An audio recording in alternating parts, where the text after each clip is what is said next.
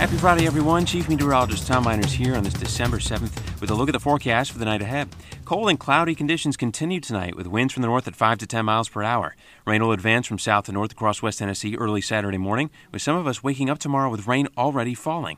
I'm going to review the timeline for rain along with the potential for any snow and ice to occur as well on WBBJ 7 Eyewitness News in tonight's latest forecast. Make sure to tune in.